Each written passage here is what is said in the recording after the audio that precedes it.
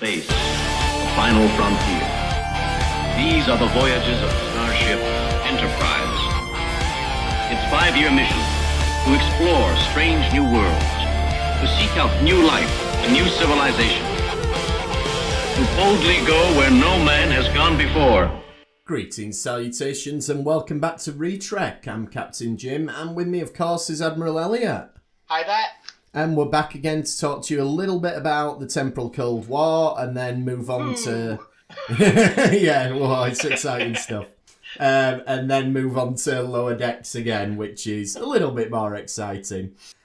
Before we do that, though, a tiny little glimmer of hope for international audiences with Lower Decks. And at time of recording, I think this is still true, that episode 1 and only episode 1 is available on YouTube. And as far as I'm aware, that is globally. So if you've not managed to see any episodes yet and you want to check out the first episode, you can do so on YouTube. Don't shoot me, though, if that's not the case when you hear this. At time of recording... It's 24th of August when we're recording, so... Yeah, so it might not be the case when this goes out, and if you're not listening to this more or less as soon as it goes out, it might not be the case, but as of right now, you can do that. So that's episode 1, which we covered a couple of weeks ago. As for the rest of the episodes, we still don't know, unfortunately. Last thing we heard was, as we talked about a couple of weeks ago, the producers are aware of it, they're working on it. It's all to do with swapping around the scheduling, so they haven't had as long to work on the deal, but... Yeah, I think CBS International is something to do with it as well. Yeah, I think that's the way it's going, to be perfectly honest. But... Yeah, it wouldn't surprise me if we got an announcement that's been released. Yeah, and I've heard... And it's probably the same as Disney Plus, where they had to get all the properties back. Exactly, yeah. I've heard rumours it's going to be called Paramount Plus. Don't know, but we'll let you know as and when we hear anything about Lower Decks. At least 7 weeks' time, we know Discovery's coming to Netflix internationally, so everybody should be able to have access to that. So, let's look at then... We're carrying on with the Temporal Cold War, picking up from the cliffhanger last week, and this is Shockwave Part 2. Now, episode 1 of Season 2. Yeah, you don't sound too impressed. Actually, no. I quite liked watching this. Like, I did make a point of watching the two back to back. So I watched it literally as how Netflix is. As you know, you don't even get a recap if you watch it that way. No, that's true. It just throws you straight in. So it played really well, I thought. Yeah, it's just one long episode. Yeah, I don't think it's... I mean, we've talked about how Star Trek two-parters, generally, you tend to have a much stronger part 1 and a much weaker part 2. As a general rule, I mean, by no means every single one, but this one, I think, yeah, they're probably on par with each other, but they're not the greatest. And I think we're seeing more of the cracks that we've talked about with the Temporal Cold War again. There's a lot of things in this that just happen with no real explanation, and... Well, we get part of it, don't we? And Archer even asks Daniels how he's protected from what's happened to his time, how he's protected from all the devastation, how he's still there, and he goes, "Oh, you wouldn't understand." Yeah, and it was like a perfect opportunity to give us as the viewer a bit of it. Well, like, this is it. Are we on 6 or 7 episodes of the Temporal Cold War now? Yeah. And we still don't know how they're doing everything. Yeah, it's too complicated for you, and it's like, well, hang on. Like, it's all well and good in saying that, but after a few times of this happening, it does make you just think, well, no, I think the writers haven't got this sussed out, and that's what's actually going on. Yeah. Because one of the things we were talking about last week was, well, what's happening with Daniels? Why does history change around him? And how's he still there? And he just goes, it's complicated. Yeah. You wouldn't understand it. Well, give us a try, because, like... Yeah. Well, how long have we been doing our time travels series now. Oh, fair. Well, since Picard ended. So... Yes, so we've done an episode every week, no problem, and we still haven't covered every time travel. So, as Star Trek fans, we're quite well versed on how time travel works. Oh, that's it, exactly. And again, to me, and I've drawn this comparison before, but this reminds me of what they used to do in the X-Files a lot, where you'd have Mulder would get a little bit closer to the truth and they'd go, oh, well, I can't explain it to you right now, but we need to go here. And then by the time they were getting there, someone would shoot the bloke who were going to tell him. And so you'd end up at the end of every episode, a lot of stuff's happened, but the characters aren't any further along in terms of the mystery. And I think the X-Files got away with it a little bit more. I mean, people got fed up eventually, but they give you enough nuggets to keep stringing you along, whereas I think the problem with this is that the central mystery of the Temporal Cold War isn't interesting enough, and I think everybody feels that. I think the viewers feel it. I think the writers feel it, as we've talked about before. Well, we've talked about the writers were forced to do this by the studio. And I think that comes across in the way that they deal with it. You know, we're not even going to bother explaining it because we can't be bothered with it. It's annoying though, like, there's actually 13 episodes in total for the Temporal Cold War. Yeah. There's only 4 seasons of Enterprise, so we've literally got an eighth of the entire story is the Temporal Cold War. Yeah, exactly. And also... And we're halfway through that, and we don't know a thing about it, really. And you've got to bear in mind as well that it's the last Temporal Cold War episode is episode 2 of season 4, so really it's only 3 seasons that are... So it's a lot of the story, but it just feels to me like no one can be bothered with it, including the writers. And and the problem with that... We are so short, and then they wonder why Enterprise is arguably most people's least favourite. Well, yeah, and because it's the fans who suffer as a result of this, because we get a lacklustre TV show that can't even commit to its own premise, really. You know, it's crazy. But let's have a look at what else goes on in this one then. So it starts off with T'Pol invites Silik over because it's this business of, well... where is Archer? Where is he? Well, why don't you come round and see if you can find him? And that's okay. Bear in mind... I think she was sort of looking at it that the Enterprise at this point is surrounded by Sullivan ships. They outgun them, so they've got a choice: let them board, or they're going to get destroyed. How she sees it. Yeah. I think that's where she's coming from. We as viewers know that Silik has been ordered directly that it's not allowed to destroy the Enterprise. Yes. But the Enterprise crew don't know this. No, and, we know that Archer's gone to the future, but T'Pol doesn't really know that at the moment. So, she could, if she invites him over, for all she knows, Silik might find him, you know, it's a weird... Yeah. It's a weird position they're all putting themselves in, but I don't think she had any other choice, really. And then... we do get that bit with Archer in the future where, you know, they gloss over everything, but... I think this is interesting because we know Discovery is going to the 31st century, and we've seen little clips that make it look like the Federation has been disbanded, or it's in disarray, or it's something totally different than what we used to. And you get Daniels explaining where he lives is like from the Federation, and he lives in like a perfect utopia, a paradise. So I'm wondering if Discovery is off to cause another different temporal shift. Maybe. And if the end of Discovery season 3, or possibly even season 4, is going to be the 31st century and everything in time getting back to what it should be. It could be, yeah. I mean, something else that jumped out at me there is he says the monument's gone. The monument to the Federation. Now, generally, a monument commemorates something that's no longer there.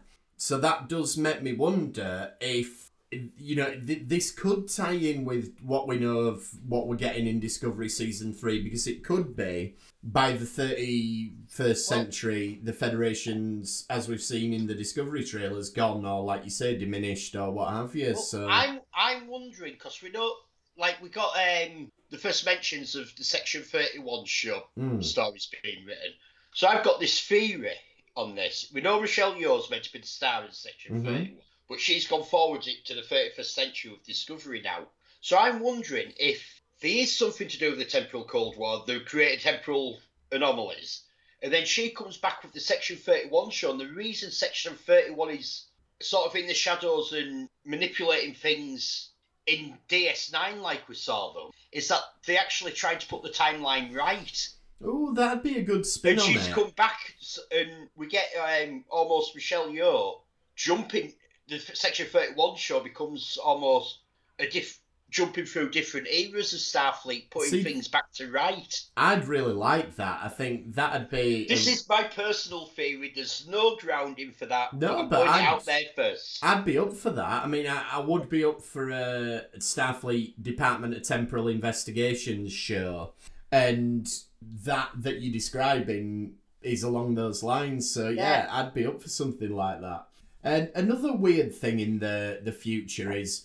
They're in this library, and did I get this right? Like, Daniel says something like, oh, it should all be digital, but it's books, because something's changed. Like, so, the Federation not happening means that we don't go digital for as data storage in the future? What?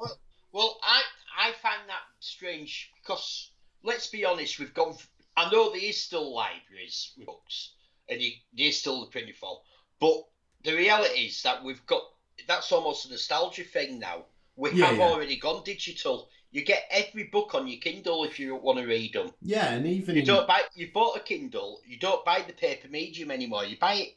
You pay a couple of quid. You get it to read, but there's no waste of trees. No, exactly. And even in big libraries and stuff, all books are scanned, so we've got a digital thing. And even when this was made.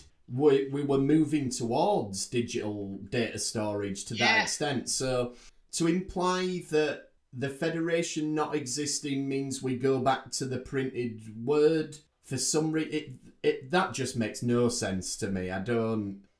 It leads to quite a cool scene where they're looking at dusty old books and stuff. But it does lead to a cool scene, but it's that... It's just a weird concept. Like I'd imagine, like, we know the Federation, and was it DS9 where they talked about it, where literally we invent better and better ways of storing information to actually reduce the size, because, and they sort of say humans are mad on logs and they need somewhere for all this to be stored on. I mean, you can even see... I imagine the Federation, how they are, would still have massive libraries of books. Oh, just for nostalgia, even if they're almost like museums. Well, that's it. It might be that books are more or less kept in museums now. And, they probably do have... Well, we saw, like, Jean-Luc Picard had books that he read. That's what I was going to say, yeah. Captain Kirk got a book for his birthday. Yeah, so I think you will still be able to get books, and there'll be people who like having books, and... It'll probably be a bit like how vinyl keeps coming back in, and it gets popular again with collectors. They'll probably go through phases in the future, like, the 2350s books were really in again, and, then they dropped off. But it just doesn't seem to make sense. Federation equals digital, no Federation equals books. But, very strange. Anyway, back in the present then. So the Suliban are doing this big search of the ship, and eventually they believe that Archer's definitely gone. And it really reminded me of, the bit in Life of Brian where the Romans search the building. And then he comes back, found this spoon, sir. And that's what I thought about with the Suliban there. Like, what have you found? So, they believe Archer's not there eventually. And meanwhile, you've got the Vulcans are sort of kicking off with Starfleet, and we know this from the last episode that they're probably going to recommend the mission be shut down, but now he comes out with this thing that, well, it looks like Archer's kidnapped T'Pol, we've got to assume that. Yeah. Like, bit of a leap, bit of a leap of logic. I mean, but this is... It does kind of fit in with what we've talked about with the portrayal of Vulcans on Enterprise, that they've got this agenda to close down Starfleet. Yeah, it's like we talked about this, and like, it just doesn't feel right about the Vulcans being like this. No. But if you accept that they are, then this business of, well, he's probably kidnapped T'Pol kind of fits in. So it's like, yeah, he clearly doesn't believe that's true. They're using it as a pretext to send this ship and everything. So it is a weird portrayal of Vulcans, but it kind of fits. It's really weird. They're almost more like Romulans of the Vulcans in Enterprise. A lot more so. That we've seen in every other series of Star Trek. I mean, I suppose the implication could be, if we look at it in a broader context, that the Vulcans were a bit arsey and then becoming part of the Federation, getting to interact with humans, mellows them a little bit. But I don't think that is the case, because we know from Discovery and from the original series that Sarek's, quite an outlier in how into humans he is, Yeah. It's still looked at as, oh, well, Sarek's a bit weird, isn't he? Doing all this human-y stuff. So, I don't know. It is strange. The Suliban are worried that Future Guy's not going to be happy. But, again, that's... Yeah, well, he might take your powers away again like he didn't really do last time. Yeah. How bad will that be if you haven't got any powers? You won't be able to shape form, breathe in space, bend your body. So, why they're so worried about Future Guy, we don't really know. But yeah, because, to be fair, the Sullivans seem to have a lot of magic powers without the magic powers he gives them. And this is another thing with the long sort of term planning of this. I think we need to start getting more answers at this point. We've had a season of it. But we don't actually know anything more really about the Temporal Cold War. All we know is that Daniels is from the 31st century. Yeah. We know that the one that's talking to the Suliban is from, is it the 27th or 27th century? Something like that. Yeah, 27th. But we don't know what species they are. No, we don't really know what either of them's agenda is. I mean, Daniels, it seems to be what we'd imagine.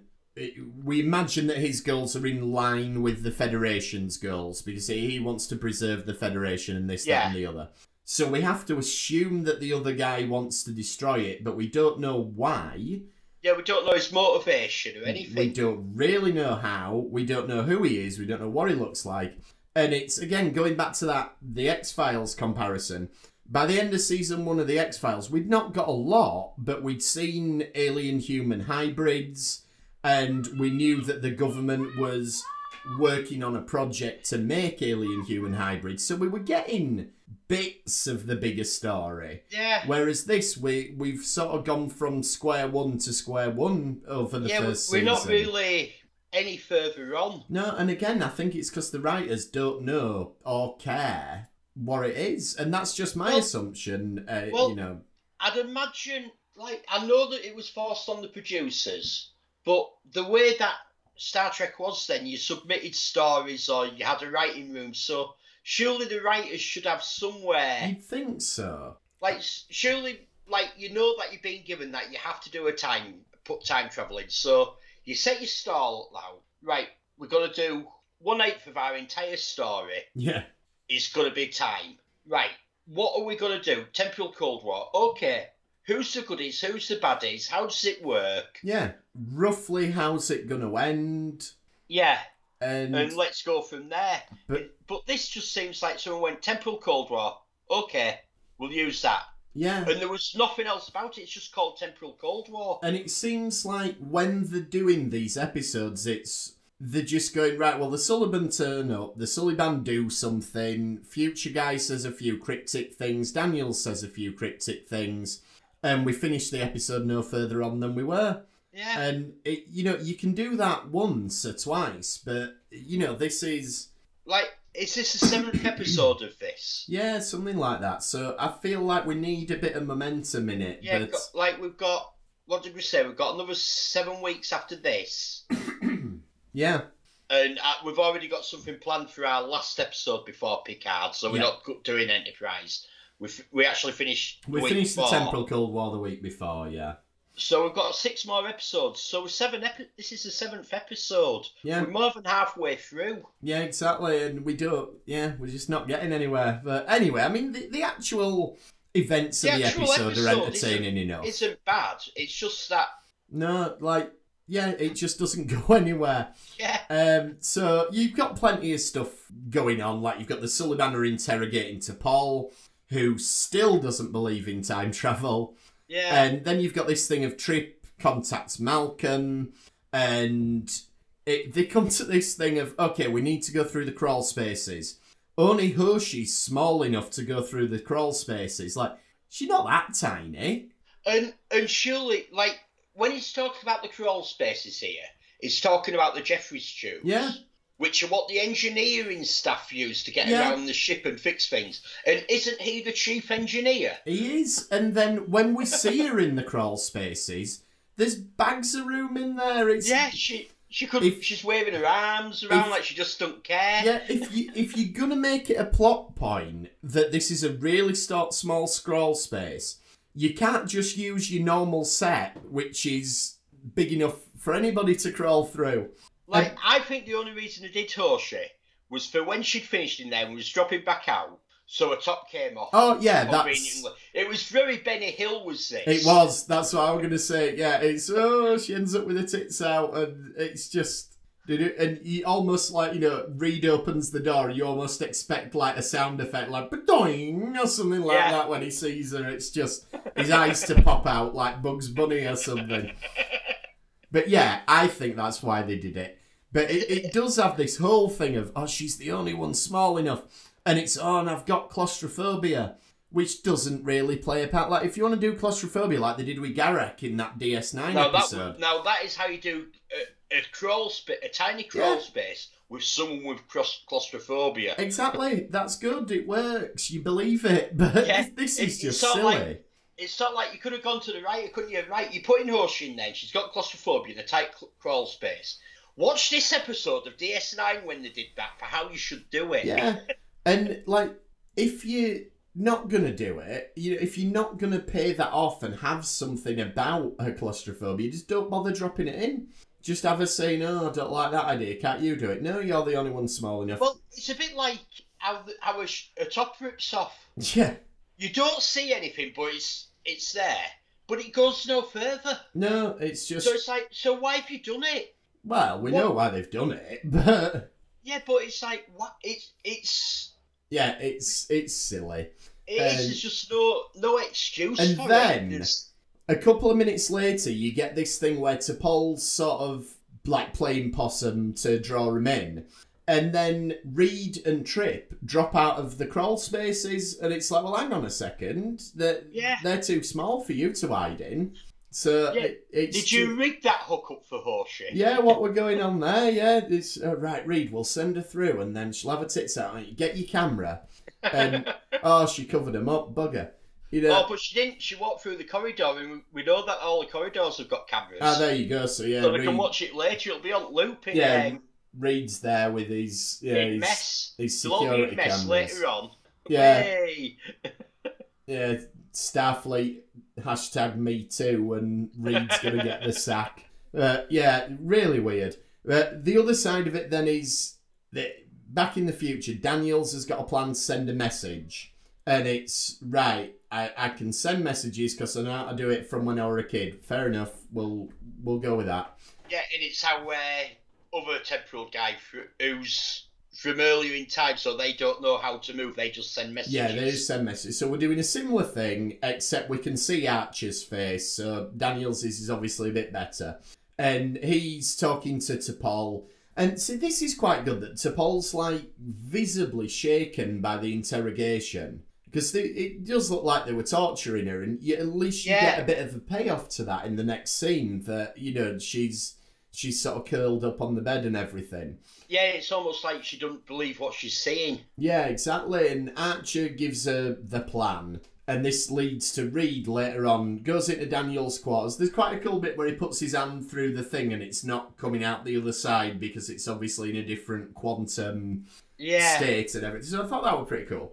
And then he brings out this thing, which I'm just going to call the Thing for the rest of the episode because it's never clear what it is. But I think it's some sort of like Captain Jack has his bracelet that lets him manipulate a time vortex creator. Maybe, yeah. I think it's a time vortex creator so that Archer can get back. Maybe, but then Reed says, I've got to destroy it. But maybe he says that so the Suliban won't. No, he says that to Silik, doesn't he? Yeah. So I think that's sort of like a double bluff on Silik. Right. I think they've realised that he was playing poker with them when he said he'd destroy the ship. Yeah. So they're playing their bluff back at him now. Yeah, so it's right. They know we need it, so let's pretend. Yeah. Right. Okay, we'll go with that. And this... It leads to... It looks like it's Future Guy, but it's not. It's Archer, and he jumps through. Because he takes his thing back, doesn't he? And he's... Yeah. And he's got it in front of, like, the time communicator device that the Suliban use with Future Unknown Guy.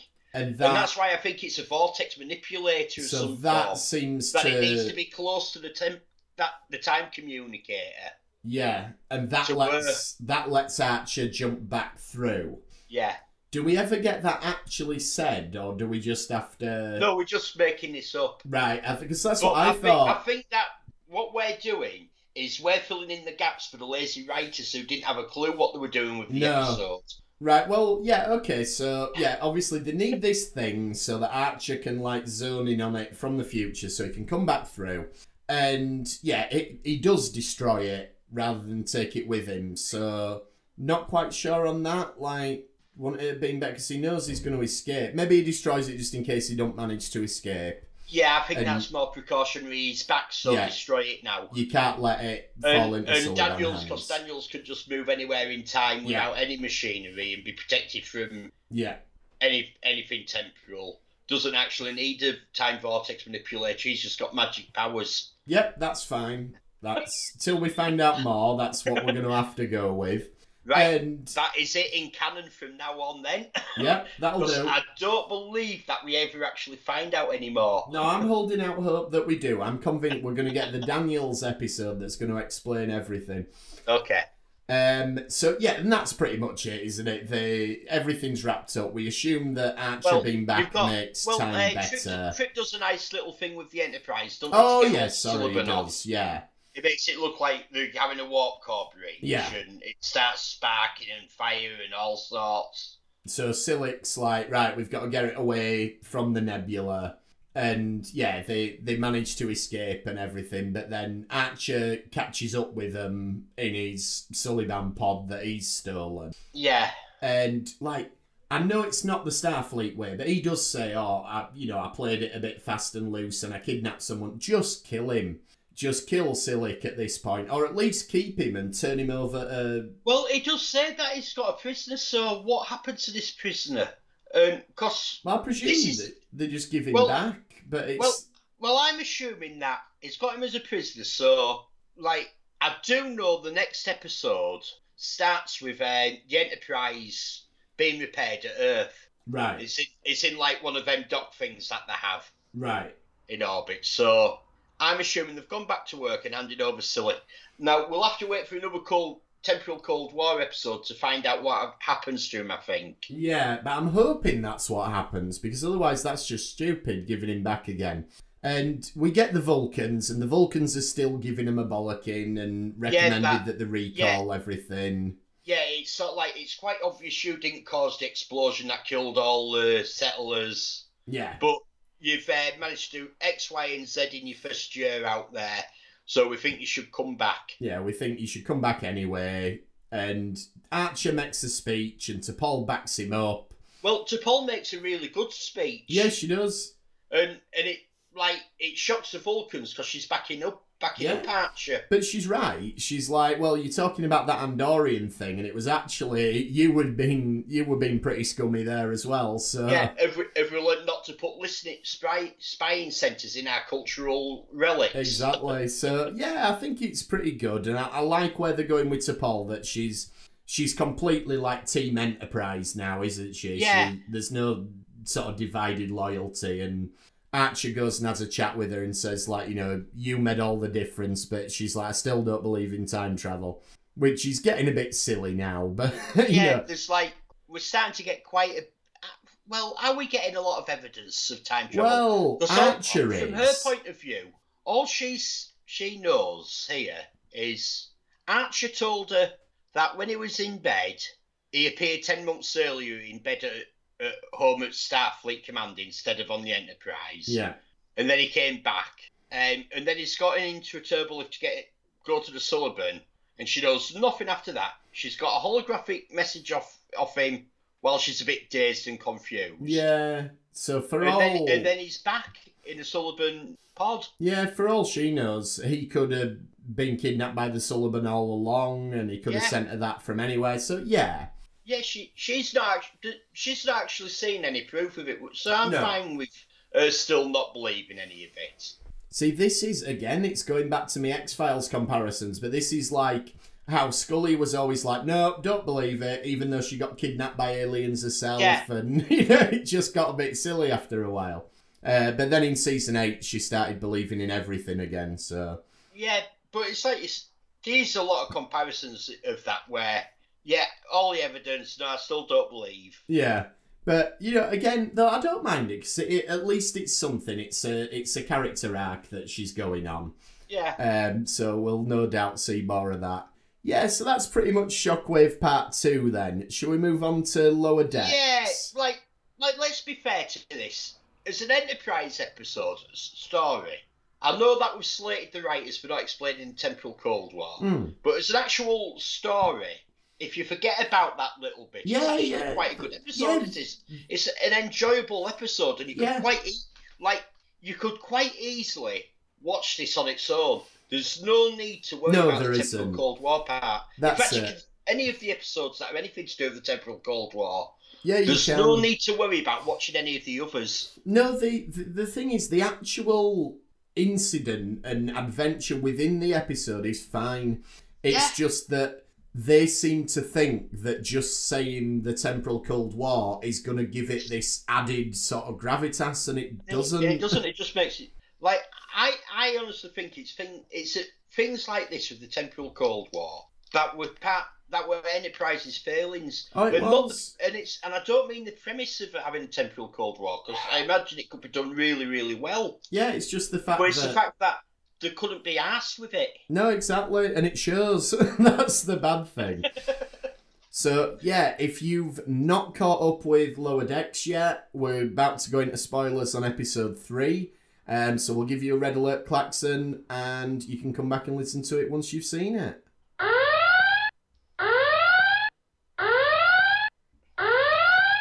Lower Decks episode 3 then, Temporal Edict, which that sounds like this is going to be a time travel one, but it's not. Well, that's what I thought as soon as I saw the title. I did as well.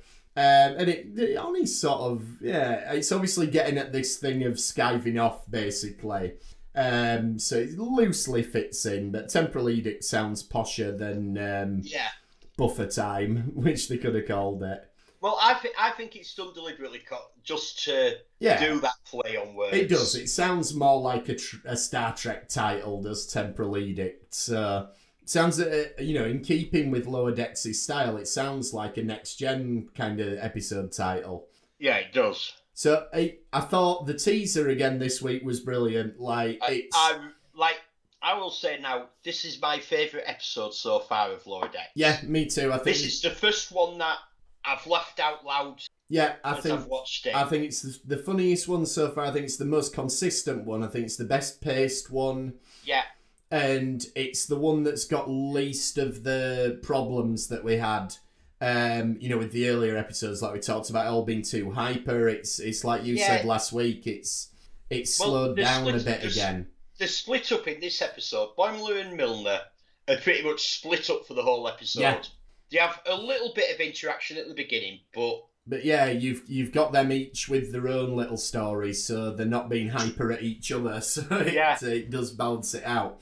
But yeah, the opening bit, you've got Boimler playing the violin, which is very in keeping with the stuff we see in TNG, Voyager. What I really like about this is like what we used to see in TNG was there'd be people playing a string quartet, or there'd be Riker with his playing a bit of jazz. Yeah. And I'm not being funny, but a string quartet or a bit of jazz, maybe a bit of jazz I wouldn't mind too much, but a string quartet would bother the hell out of me. Yeah, it would. And it's not the sort of thing I want to see. I think if you want to see something like that, you go somewhere else specifically to see it. Yeah.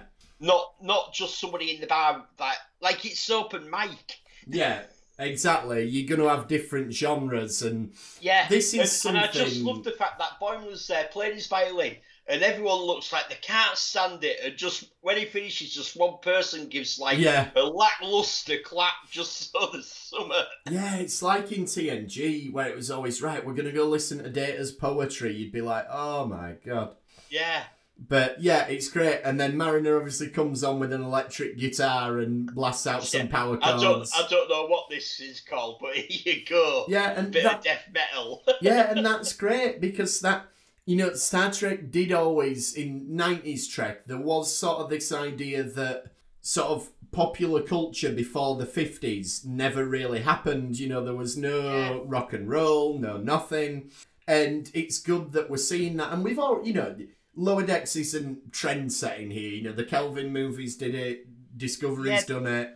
So, but it's good that we're carrying on with that now. Yeah, that we're not just saying that in the future people will listen to what we call classical music. Exactly. And I'm sure in the future people still will listen to classical music. Yeah, they will, but it won't be all they listen to. I'm equally sure that people will be listening to music from the 50s they might like, or the 60s. Yeah, or just at least 80s, 70s was a bit crap. At least the genres will exist, though. There will be rock music and there will be metal, and I like the bit the Klingon thinks they're mocking him with all the bass. It's not an arm end. Engineer, you die today. Yeah. And then the security guy comes down and breaks the violin, so he thinks it's Boimler. That's great. It's a brilliant little sequence, and it's the sort of thing you might have got on Robot Chicken or something like that. Yeah. If you were just going to do a little Star Trek skit, and that's it. It's not linked to the rest. Nothing. It's not linked to anything else in the rest of the story. No. Oh, there's one thing I want to say though about the Klingons, and we should have said it last week. Go on. We've got Klingons back. Yeah, true. They're not Discovery Klingons. No, these are Next Generation DS9 Klingons. Yeah, that's absolutely true. And I want to see Klingons in Picard to see what they do with them. And I think they should look more like the TNG Klingons. But... Yeah, what would have been nice and what they could have done really clever if they wanted to. Last week when we had them go to the Klingon compound, they could have actually had the different types of Klingons so they look like different sects. Yeah, that'd have been really good. Have some TOS Klingons and some... Yeah, so they look like we had... Oh, well, this type of Klingon does look like that, and this type looks like that. And... Sort of how they've done with the Romulans, with now we've got North and South Romulans. Yeah. So, I would like to see something like that. But, the proper TNG Klingons. And, the main part of the episode then. So, we're going to Cardassia Prime, which is good. We've got a shout-out to a DS9 planet. And, it's one of the first DS9 references. Well... I know Cardassia is just generally a world, but it's nice to acknowledge the DS9 corner of the universe, and obviously we do that a lot more right at the end of the episode, so we'll get to that. But obviously it gets cancelled, and instead they have to go on this mission to deliver trinkets to it. And I like this stuff you get from Ransom, the first officer, where he's like trying to put a positive spin on it, and it's like, she says, "Oh, we're just a joke." And he's like, well, then we'll be the best joke in the fleet. And and I think it's always been the case, but in this episode, it's so clear that Ransom is just a piss taker Riker. Oh. Yeah, he's how anyone in the real world who didn't know him would see Riker. Like, because if you didn't know Riker, you would just think you were a dick. And... This is what Ransom is. Everything's like, yay, and the way he stands, and it's just also over the top. And I'm glad we got to spend a bit of time with him this episode. Yeah, it was like we seemed to spend a bit more time with the captain, a bit more time with First Officer. Yeah. Which I know the show's Lower Decks and they're our main characters. Yeah. But we do have to remember that there is, like, the command crew that are setting us off on all these missions. And it's good to have the interplay between the hierarchies, you know. You get, Blackadder did it really well. Like, you always had... Blackadder was always the highest up the social ladder, then George or Percy, then Baldric at the bottom, and it's the interaction between the different layers that make it interesting. So I like all that stuff. I like that they all call it buffer time. Oh, that is brilliant. And obviously it goes back to Scotty's thing, how are you going to look like a miracle worker? Yeah, and this is taking it further, just acknowledging, everybody does it. And let's be honest, if you've any sense, everybody does this at every job. Yeah. It's definitely something. But, like, I was watching one thing, though, about this, and they were saying that with Hollywood, they expect with animated shows that they can pump them out quicker than a live action. And, like, is this a little dig at sort of like the studio? Maybe so, yeah. Trying to push for the speed and all that and get things out quicker. It takes a long time to animate anything, particularly if you're doing hand-drawn like they are with this. And, it could well be. And I like the bit where the Tandy sort of says, it'll take 5 hours to fix the biobed, and she goes, what? Oh, that's brilliant. Yeah. So it's obviously this thing of everybody exaggerates it a bit. And we do see later on in the episode that when they take it away, you actually can get things done in the time that you're supposed to. What you had was that the command staff suddenly started telling you how fast they wanted something doing. Yeah. And they were underestimating. Yeah, underestimating the time it'd take, yeah. So I think the moral of the story is, you do need a bit of leeway, but maybe not quite as much as they were taking to begin with. But, it's because they end up getting timed on the tasks, don't they? And that's obviously a dig at, so you get this in workplaces, right, we're going to do task timings now. Oh. And the whole concept of it is ridiculous because... if you tell your workforce, we're going to be timing you to work out an average so that we can set you a target for how long this should take, you're not going to work your fastest.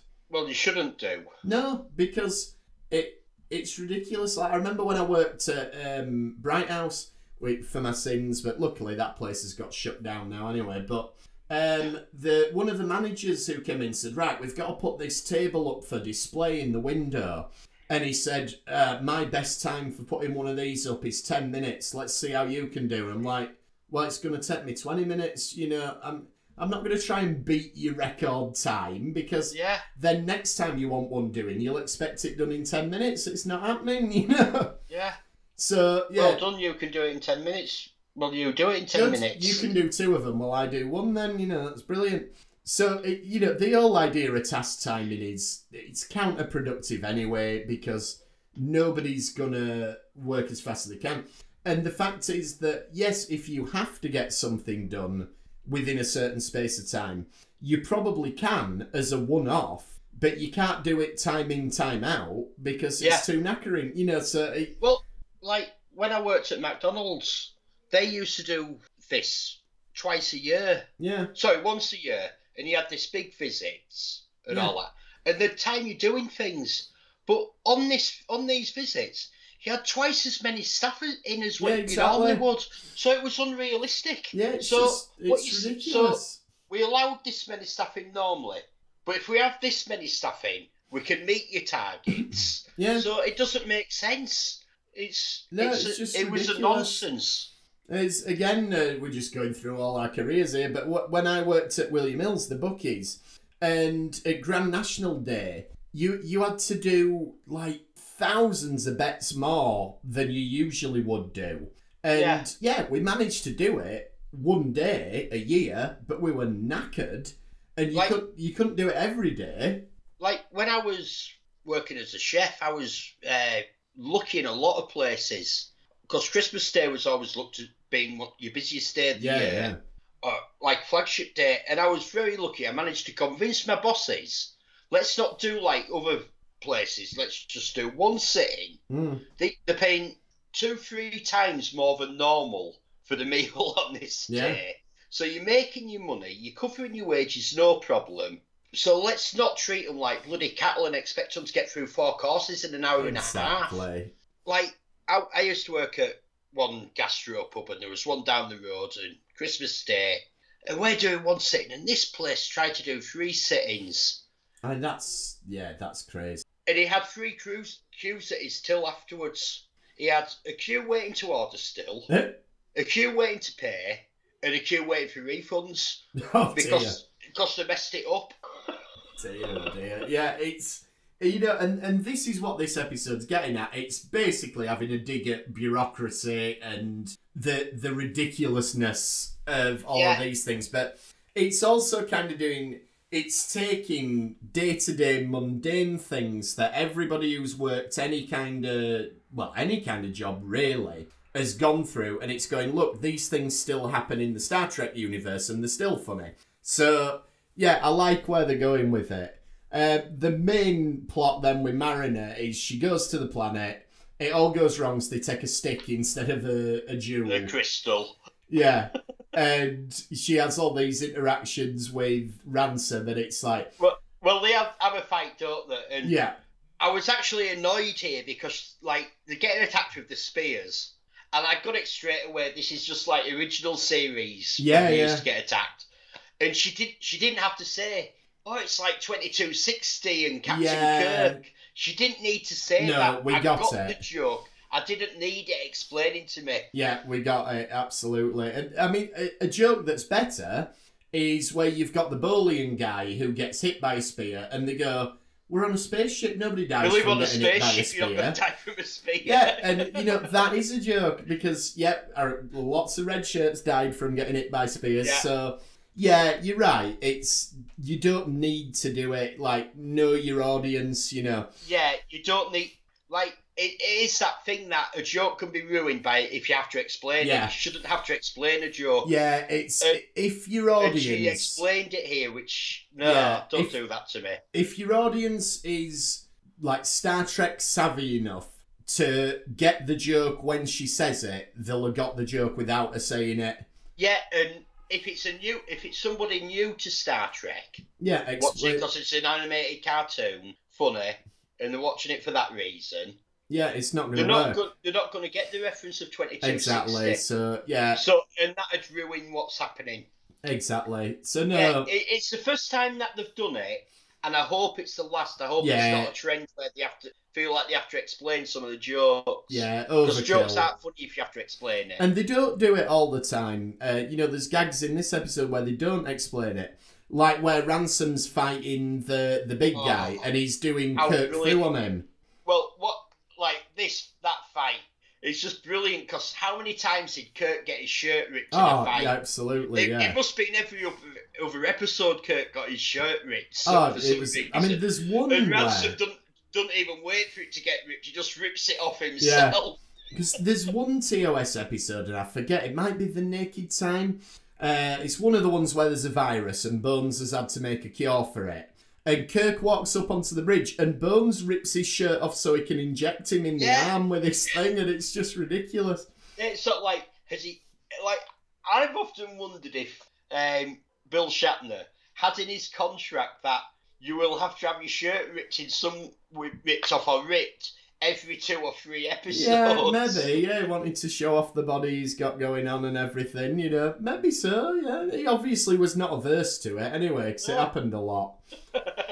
But yeah, so that's all really good. And he's doing all the Kirk Fu moves. And that's what I mean. Yeah. Like, she don't have a little aside where she says, oh, he's fighting just like Captain Kirk. You know, because you don't need to. Yeah, no, it's like, he's doing all Kirk Fu. I don't need a spear. I can beat you with my fist. Yeah.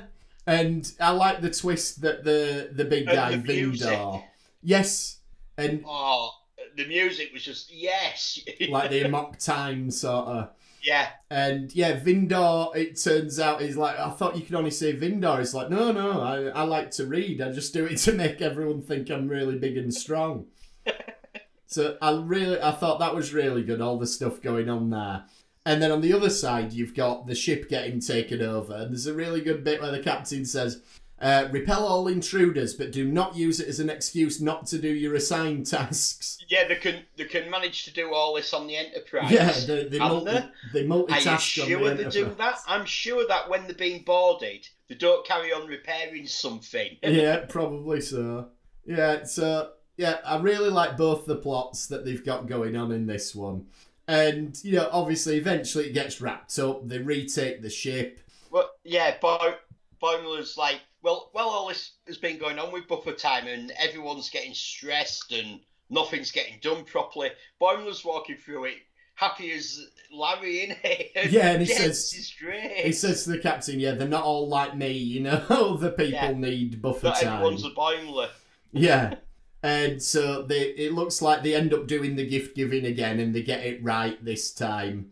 And I like the bit in with Mariner in sick bay where, because she had the bit earlier on where she's showing off her scars and she's like, well, I'm going to keep this one on my foot because it'll make a decent scar.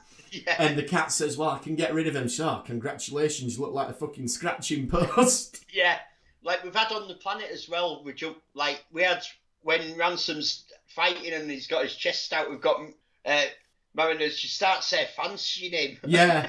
Oh, yeah, I think there's definitely a thing going on with both of them, isn't there? I think that might be a...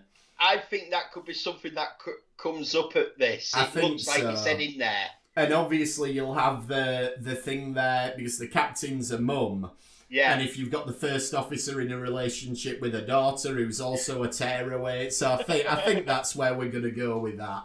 And then it finishes with this thing of, we're going to put it as a mandate now that you get buffer time, but we're going to call it the Boimler effect. Yeah, and he gets a plaque. Yeah, he gets a plaque that looks like the dedication plaques for the ships. Yeah. It's like, well, it's not set in stone. It's like, yeah, but I've got a plaque. And then we get that great sort of coda at the end where we cut to a school in the far future and they're teaching the Boimler effect. And...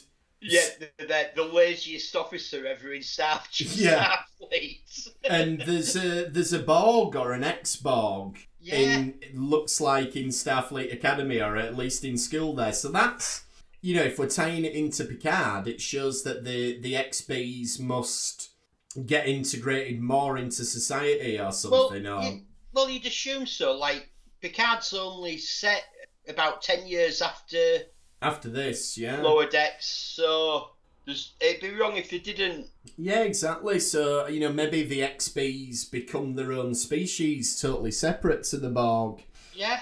And then, obviously, we get right at the end, so now we'll talk about the most important person in Starfleet, and it's Chief O'Brien. Which, I have no problem with that.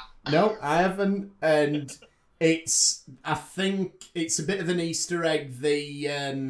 The picture of him they use looks like that. Have you seen that comic where it's like Chief O'Brien's... I haven't, but I've heard that that's what it's based on. It looks like that. It's this. If anyone's not seen it, I think it's... I have no problem with them saying that Chief O'Brien's the most important person ever in Starfleet.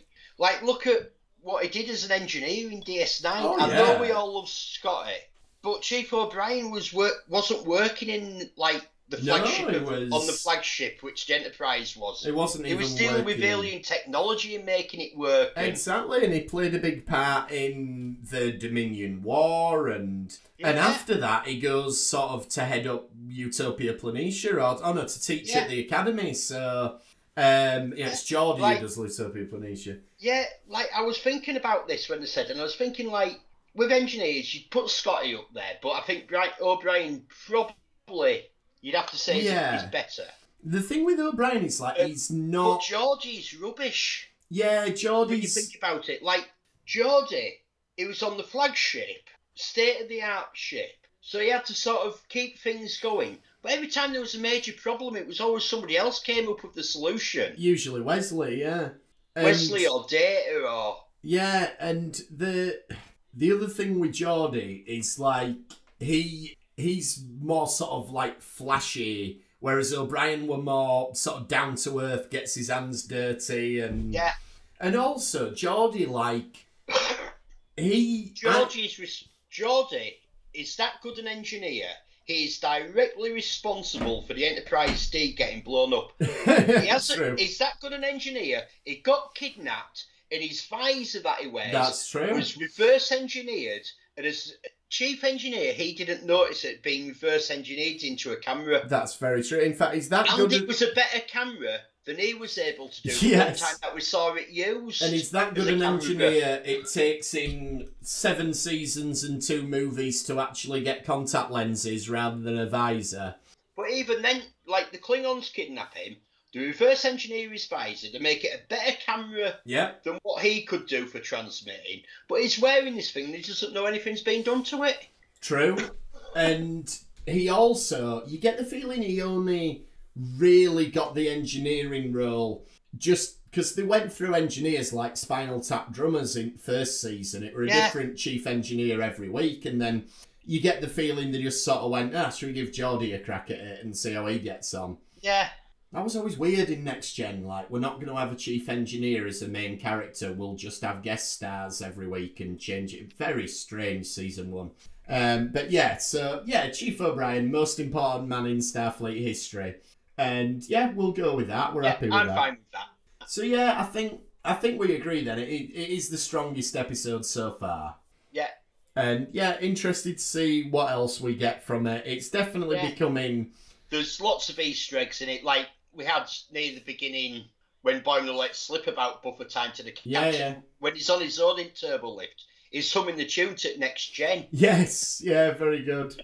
And this is the thing. There's some really nice touches. There is. It was a good episode. Like, I'm getting to the stage now with this. I wasn't sure the first episode, but I'm enjoying it. It's good fun. I look forward to seeing a new episode. And we're in a position where we can have this. Like, if this was the only Star Trek on, I'd be a bit annoyed, I think. But the fact that we can have a show like this that's just a bit of fun, and then we get as main fix of Star Trek from the other shows later in the year. Brilliant. Yeah, like I think there's room for all these different types of Star Trek shows. Yeah, absolutely. So that about does us for this week then. If you want to get in touch with us, you can join us on the Facebook group, which just search for Retrek. You can tweet us at RetrekPod. You can email us, retrekpod@gmail.com.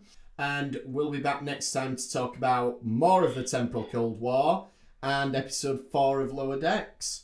Yep. Thanks for trekking with us this time, and we'll see you next time on the Retrek. Thank you. Bye-bye.